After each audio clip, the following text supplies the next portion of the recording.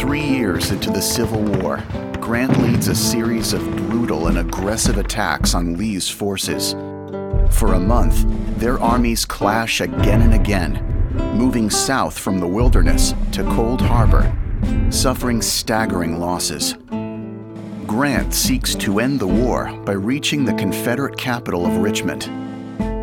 While Lee remains focused on defending Richmond, Grant's heavy casualties at Cold Harbor convince him to shift his attack to the heart of Lee's supply lines, 25 miles south. Petersburg. Petersburg is a critical manufacturing center located at the junction of 4 railroads and 2 roads. The city funnels badly needed food and supplies to the Confederate government and its troops in Richmond.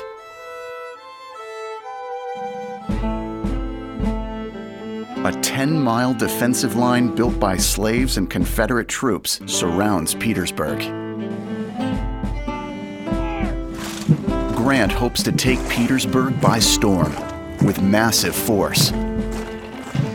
A 60-mile supply train moves across the broad James River, using ferries and a half-mile-long pontoon bridge anchored by schooners.